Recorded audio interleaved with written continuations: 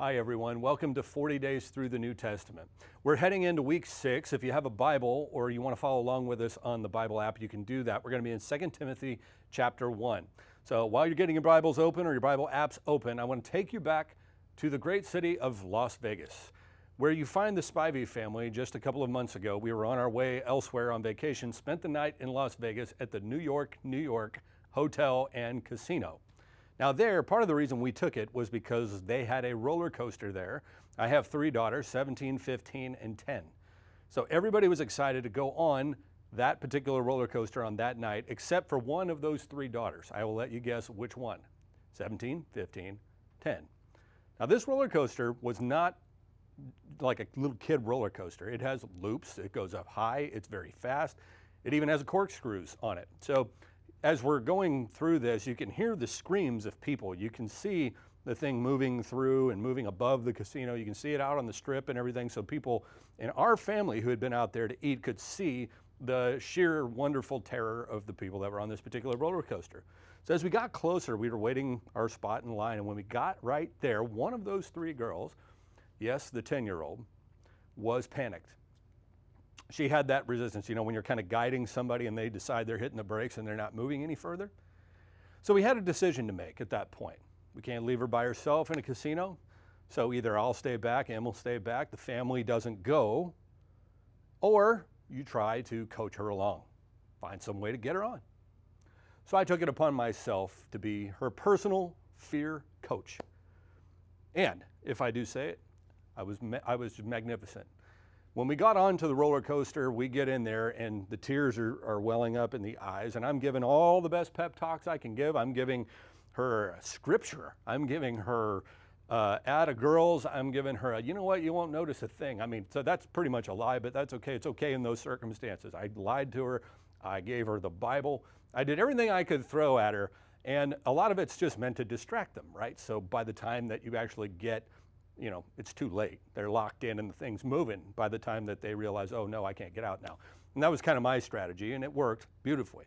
So as we get going, the roller coaster takes off, the tears are starting to go, and I said, it's gonna be okay. I will personally hold you inside this thing.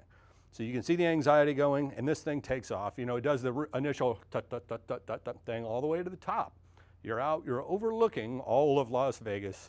There is sheer terror on my daughter's face.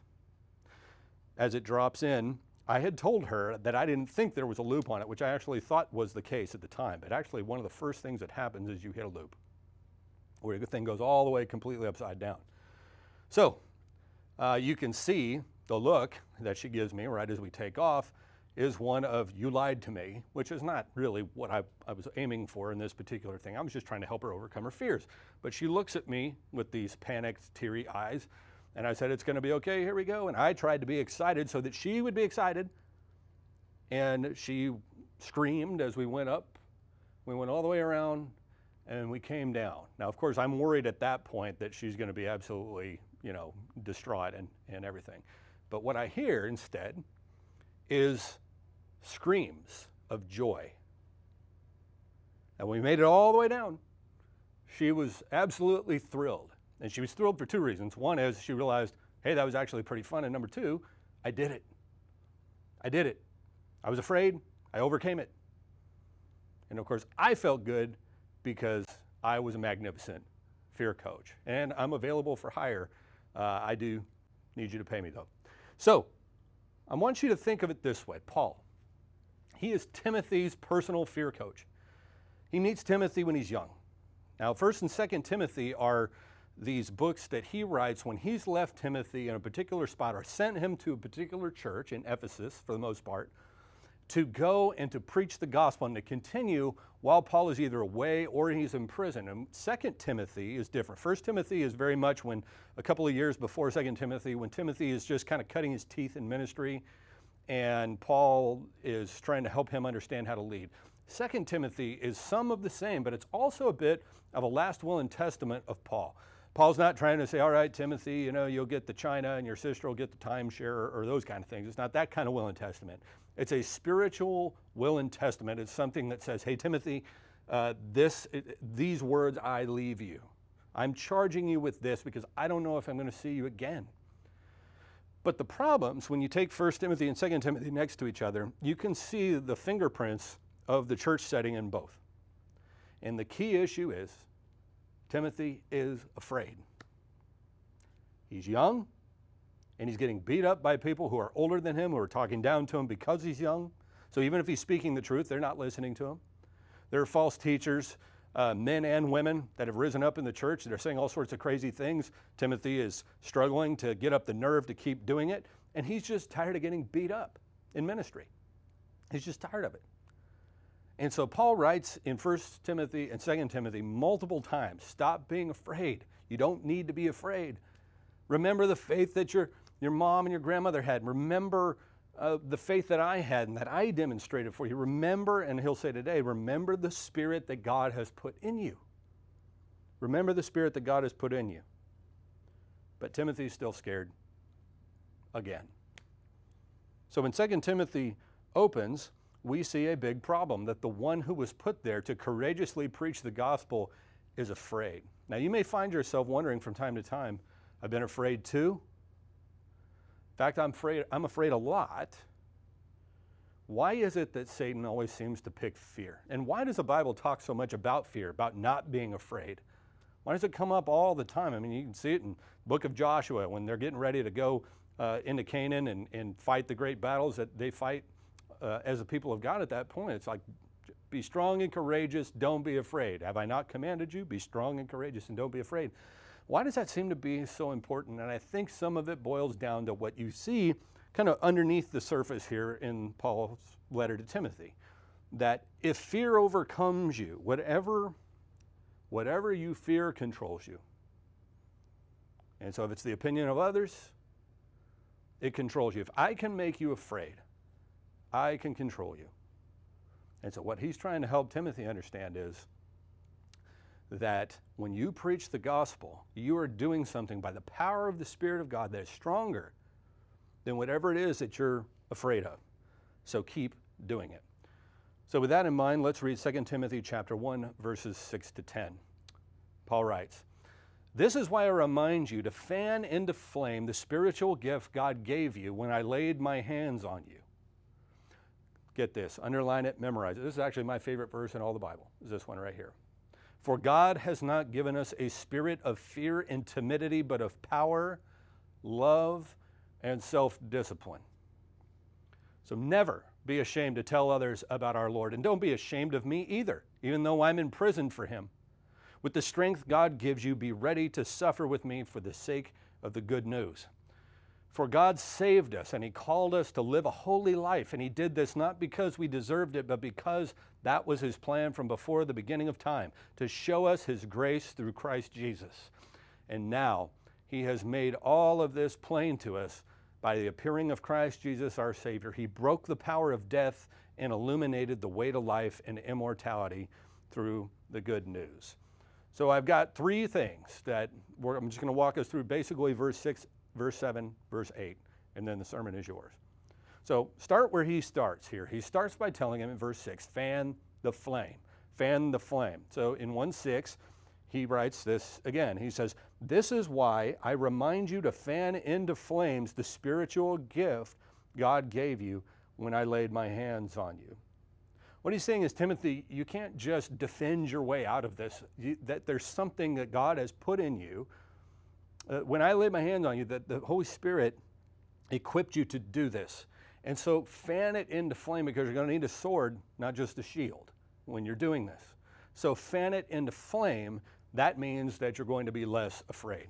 It's pretty easy if you're going out, like imagine deciding you're going to play hockey and everybody out there is on ice skates, they have sticks, they have helmets, they have pads and all this stuff, and you go out there in your tennis shoes with nothing else. You're going to be terrified. What he's saying is you fan into flame what I have poured into you. Keep working on it. Keep fanning it into flame. Keep allowing God to use you. Keep developing your gift. Keep pouring gasoline on that gift. Don't stop growing in it, okay? So he says then, secondly, he says, because the Spirit gives courage. The Spirit gives courage. Again, 2 Timothy 1:7 says, "For God has not given us a spirit of fear and timidity, but of power, love, and self-discipline. Put very simply, the closer we get to God, the bolder we become. The closer we get to God, the bolder that we are going to become. Because courage isn't necessarily a matter of being bigger than everybody else. It's the one who is in us that is bigger than everything else. That's what makes us courageous. So he's saying the more that the Spirit of God is alive and thriving in you, the stronger you will become. And he's also simply stating it as a fact. God gave you a spirit, and it's not a spirit of fear or timidity or spiritual wimpiness, so to speak. That word in Greek is kind of signifies a lack of moral courage. It's when you don't have the guts to do the right thing, that kind of timidity, okay? And he's saying the spirit that God put in you is not that. That's not who you are in essence. It's about being more courageous than maybe you could be in and of yourself. You certainly can't be as courageous as God would want you to be if His Spirit is not alive and working in you. But because you belong to Christ, God's Spirit is in you, which means you are courageous. You are courageous. So start acting that way. Allow the Spirit of God to move you through. Now, to illustrate this, I'm going to take you to the wild, wacky world of lobster fighting. Now, you may not have ever seen a lobster fight. I admit to you, I have not myself. But lobsters are actually quite interesting. There are only so many good lobster homes out there, I guess, under the sea. They have rocks and little hiding spots where they like to go. And so there are only so many lobster houses. So a lobster will go looking for a place to make its home, and a lot of times there'll be another lobster underneath there. So that's where the trouble can begin. Now, there are times where one lobster will look at the other lobster and see the size of their pinchers or whatever and say, okay, I'm not picking a fight with that dude or doodad, I'm out of here, and they'll go just keep moving on. But sometimes they say, no, I want that spot. And so they decide that they're going to take over. So here's what happens. So first thing they do is when they encounter, they kind of dance like boxers. They literally move forward and backward, side to side, like boxers do, okay? Then, if that doesn't scare one or the other one of them off, they kind of move forward to the next phase, which is one or both of them start to secrete a very unique liquid from their eyes. And when they do, that liquid communicates to the other lobster a whole sequence of stuff about them: size, sex, health, mood, all sorts of things. So this fluid goes out and it communicates, hey, this is who you're messing with, this is who you're dealing with here. So that's kind of like the, if you've ever seen an old schoolyard fight, it's like, all right, man, I'm gonna beat you up because I know karate, or I know this, or whatever. Everybody's trying to impress each other, and they're trying to scare each other away. If that doesn't work, then sometimes it goes to phase 3, which is kind of a wrestling match. Before it gets really ugly, they just try to kind of wrestle. They don't fight. They just try to pin the other one down, so to speak, and in their case, it's flip the other one over onto their back. Okay, so if they do that, usually that kind of stops it. It's like, okay, you got me, and one lobster or the other will go away. But occasionally, they escalate all the way to phase 4. And that's when the pinchers come out. A little eye sticking out or whatever, and they'll grab it and try to rip it off.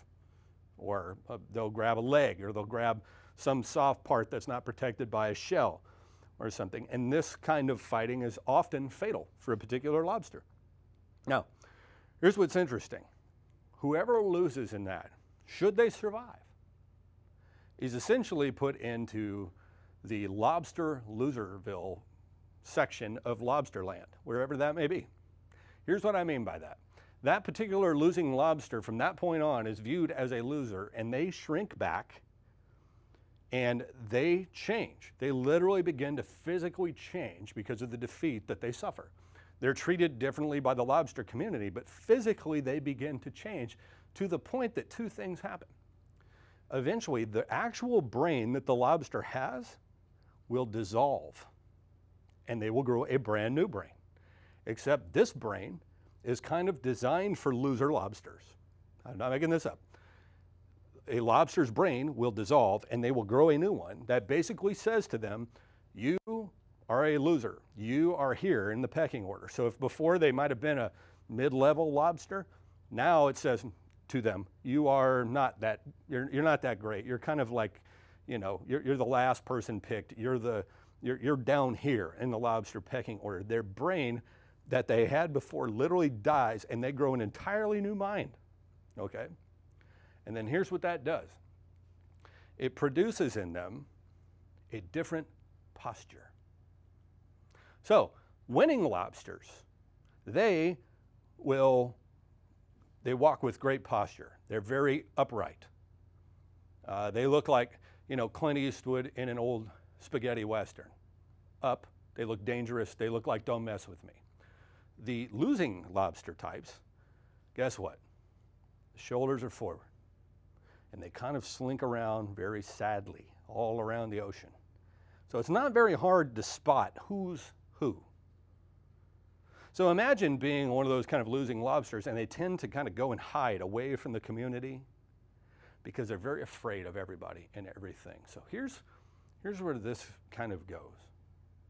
See, there are people who, when they're following Jesus, they're leading a church, they're doing something else, they maybe experience a setback, they experience a defeat. And rather than them continuing to walk victoriously, or let's say that they let God down or something, repenting of that or asking for God to forgive them and give them another chance at it, they actually begin to develop a different kind of mindset that basically says everything is dangerous. I'm no good. I'm not very smart. I don't have enough integrity. I'm not this. I'm not that. And they literally change the way that they see everything, the world. It changes. I'm going to suggest to you that Christianity has a posture problem. Now, what I mean by that is not that we're not proud enough. I think sometimes we struggle with that. That's not what I'm talking about. I'm talking about the kind of posture that demonstrates I am confident in what I am capable of doing in the gospel. That's what Paul is trying to teach Timothy. Timothy's always getting beat up by people, essentially, in the church, and he's letting it impact whether or not he's going to continue to preach the gospel. You reading through the lines there, it looks a little bit like maybe he's ashamed of Paul.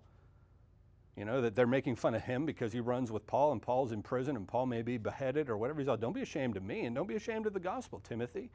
He'll tell him in 1 Timothy chapter 5, take a little wine for your stomach's sake, which some people think the guy was so worried and beaten up and depressed that his stomach was giving him problems. Don't let him look down on you because you're young. He's saying, Timothy, you got a posture problem. It's not pride. It's not pride. It's confidence. It's what you see in David when he's fighting Goliath. Right? Shepherd boy, couple of stones. He's ready to take Goliath out with a slingshot. Now Saul, the guy with all the armor on, is over there terrified. And so Saul looks like he would be a winning lobster, but in the kingdom of God, he's the losing lobster. David, on the other hand, look at his posture. Who is this guy? Who's this guy across the ravine? Who's this uncircumcised Philistine who's hurling insults at God? I'm gonna make short work of this. God's protected me from the bear and the lion, and he'll protect me from him as well. That's what Paul's trying to get Timothy to get. It's not you're the biggest, baddest man in the town in and of your own self. It's that for you, Timothy, to live as Christ, to die as gain. How in the world can you get somebody to be afraid who thinks that whether they're alive or dead, it's all the same essentially because they want to be with Christ? That whether I'm in the prison cell or whether I'm walking around free, it's the same great experience of being able to follow Jesus. That no matter what you do to me, I'm going to continue to preach. You may remember the story of Shadrach, Meshach, and Abednego from the Old Testament. Their line, when they're thrown into the fiery furnace by the authorities there for not being willing to worship them instead of God, they say, you know what, God is going to deliver us. But even if he doesn't, we're still not going to worship you. See?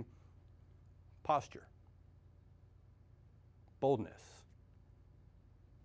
For God has not given us a spirit of fear, but of power, love, and self-discipline. See, again, it's not that Christians don't have enough pride. I'm saying that sometimes as I look around at the world today, maybe you feel the same way, I see Christians acting and thinking in ways increasingly that make us more likely to become chronically timid on an ongoing basis. that create a disconnect between our words, that we're more than conquerors through him who loved us, and our actions that say we're terrified of everything that's going on, please don't hurt us. There is a posture that goes with being a Christian that is not pride. It is, I recognize that I am walking in victory because of the Spirit that God has put in me. And no matter what you do, I will not stop preaching the gospel. I will not be ashamed of the gospel. I will not be ashamed of who God has created me to be and what he has called me to do. Nope, not going to do that, because the Spirit that God put in me is not one of fear, but of power and love and self-discipline. So it looks strange indeed, I think, sometimes when people hear us talk about this great God that we have and then see Christians who are so terrified of everyday things, or so afraid of taking risks or adventure or things that God has called them to do. So let's listen one more time to 2 Timothy 1:7. For God did not give us a spirit of fear and timidity, but a spirit of power, love, and self-discipline. Number 3, God gives us courage for his purposes, okay? He gives us courage for his purposes. So this is not aimless. It's aimed at furthering the gospel. So let's go back to verse 8. So Paul writes, so never be ashamed to tell other people about our Lord, and don't be ashamed of me either, even though I'm in prison for him. With the strength that God gives you, be ready to suffer with me for the sake of the good news. Okay? Our courage has an aim. It's not just being bold just for boldness' sake. It's boldness aimed at the mission of God. The Spirit that God gave us, furthering the mission the Spirit gives us. So he says, so don't be afraid to preach the gospel. Don't be ashamed of me. Don't be ashamed of the gospel. Be bold, Timothy. Be bold. See, being courageous does not mean that you're mean or that you lack compassion. My friend Ron Highfield wrote this. He said, the Christian is as courageous as a lion, but as gentle as a lamb. They have wills as hard as steel, but hearts as soft as wax. I love the way that Hebrews 10:39 echoes what we read in 2 Timothy chapter 1. It says this, we don't belong to those who shrink back and are destroyed, but to those who have faith and are saved. We are easily fearful people. I didn't try salsa until I was 30 years old. You talk about living a life of regret. Okay, 30 years, I didn't even try it because I thought I wouldn't like it, because I didn't really like tomatoes. I like tomato sauce, but I didn't like chunks, you know. I just didn't like it. I didn't like people pressuring me to do it or whatever. And I realized, of course, 30, I try it, and it was like I was in a whole new world. It was like the scales had fallen from my eyes, and I realized, I can't believe I missed this all along. I think back on so many different times when I felt like God tried to nudge me. He tried to get me to do something, and maybe I was resistant to it, or I was too afraid or too cowardly to do it, or I was too hesitant to do it. But I want you to join me in asking this particular thing of God, which is, God, help me to imagine what it's like to live a life where I'm never afraid. Give me a heart that is not afraid. Give me a heart that's not afraid. Give me a heart that's not afraid. And it's not just being not afraid. It's having the power, the love, and the self-discipline that God replaces the fear with, that makes us who we are. That makes us have a will of steel and a heart as soft as wax. You know, some of us are so afraid of the future we can't enjoy life or honor God in the present. Some parents are so afraid of losing their child's affection that they'll do anything to keep it, even if it means raising them to be kind of selfish or even worse. They don't pay enough attention to how God sees their child, how God wants them to parent their children. Some kids are so afraid of losing their parents' or their peers' approval that they'll do absolutely anything to keep it. I mean, some pastors are too afraid to say what really needs to be said because they don't want to lose the affection of the church, or they want to take criticism. They never tried big kingdom initiatives because in the back of their mind, they're paralyzed by this, but what if we fail? In the back of their mind. The Bible tells us over and over and over again to be strong and courageous. That's why it gives us these great stories, like Esther, like David and Goliath, like Shadrach, Meshach, and Abednego, Daniel in the lion's den. Those are the apostles and our Lord Jesus Christ, and all the way up here to the end of Paul's life, which is just probably right at the end of Paul's life before his life is taken from him by the governing officials of the time. So, why is it so hard to be fearless sometimes? Well, why is it that Satan always seems to know exactly where to push? I think sometimes it's easy to look at the scriptures and go, yeah, but that was back then, but that's not really what the scriptures are for. They're designed to help us gain confidence and courage by looking at their example. So maybe this morning or this evening, whenever you're watching this online, you're going to be able to look at this and go, okay, I've been in Timothy's spot before. Or I've been in Paul's spot where I'm trying to encourage somebody to be confident and take some courage from this.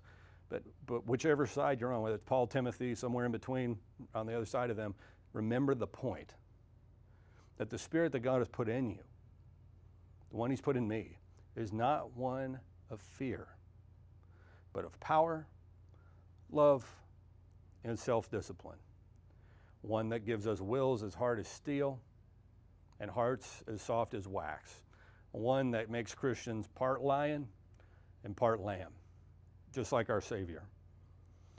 In antiquity, the god who ruled the battlefield was Phobos, the god of fear. And in much of Christianity, Phobos, not the god of Scripture, actually rules the battlefield of people's lives. In fact, fear is such a slave master, she keeps us from the battle at all sometimes. I mean, a lot of Christians never engage because they're just too afraid of the cost. They're afraid of what would happen if they actually threw themselves all the way into it. Well, what if it doesn't work? In quotes. You know, what if I find myself disappointed? What if it doesn't make any impact? What if it doesn't? What if it doesn't? What if it doesn't? What if it doesn't? For God has not given us a spirit of fear, but a spirit of power and love and self-discipline. I've always loved to coach girls softball. I coached all three of my daughters at one point or another, and my privilege was to coach these little dudettes that were learning to catch for the very first time. And so they were covered head to toe. I mean, helmet, chest protector, shin guards, glove, all this stuff. And yet, when you're teaching somebody that game at that age, they don't understand that they're covered head to toe in armor. And nothing is going to hurt them at that point. The ball isn't being thrown very hard, so even if it did hit them, it wouldn't be the end of the world. But they're covered in protective gear from head to toe. And so I can sit there until I'm blue in the face. I can say, it's not going to hurt. Don't worry. It won't hurt. It won't hurt. It won't hurt. They don't buy it because they're not mature enough yet to have enough experience under the belt to know that, first of all, a ball can hit them and they can still live. That gear will protect them if something hits them. See, when Paul gives us the illustration of the armor of God, there's something like that he's trying to teach us, is that whatever it is that you're facing, it doesn't mean that you won't experience any pain, but I am not sending you out there just completely unprotected. Put on the full armor of God, Paul will say, because you're in an actual battle. So if you're out there and you've never once felt like you were in a battle, I guess it's worth asking if maybe you're playing the game the right way. Does that make sense? I mean, if you've never experienced persecution, if you've never taken a risk, if you've never sacrificed anything, have you given the chance for the Holy Spirit to do what He can do through you? That's the question I want to present to you this morning, because God has not given us a spirit of fear, but a spirit of power and love and self-discipline. And so today, as we begin to turn toward the table of the Lord, when we take communion, we take the bread and the cup, and we do it in the name of Jesus Christ, the fearless one, Jesus, whose spirit lives in us. The same spirit that raised Christ from the dead now lives in us. And so as we take the Lord's Supper this morning and tonight, I want you to dwell on that. Don't dwell on that, because what we're involved in right now is a lot more than a lobster fight. What we're engaged in is pictured as a race. It's pictured as a war. It's pictured as a battle. It's pictured as a great adventure, a pilgrimage, and all those kinds of things. It's something of major, major importance. It'll change your life. It'll change your eternity. It will change the lives and eternities of everybody around you. And if you have come to Christ, then God has enlisted you in what He's doing in this world, and He's given you everything that you need to be faithful. So let us pray. Heavenly Father, we want to live lives that are not afraid. We want hearts that are full of the Spirit of power and love and self-discipline, not full of timidity, not full of fear. So today, Father, in the name of Jesus, who we remember now with bread and cup, we ask you for boldness. We ask that you transform our hearts from fearful to brave, from courage-free to courageous. Father, we know that what you have called us to matters a lot, and that we can't imagine in our wildest dreams what you have in store for us if we will just give ourselves over to you fully. And so help us trust you, Lord, so that we can walk boldly every day. We pray this in Jesus' name. Amen.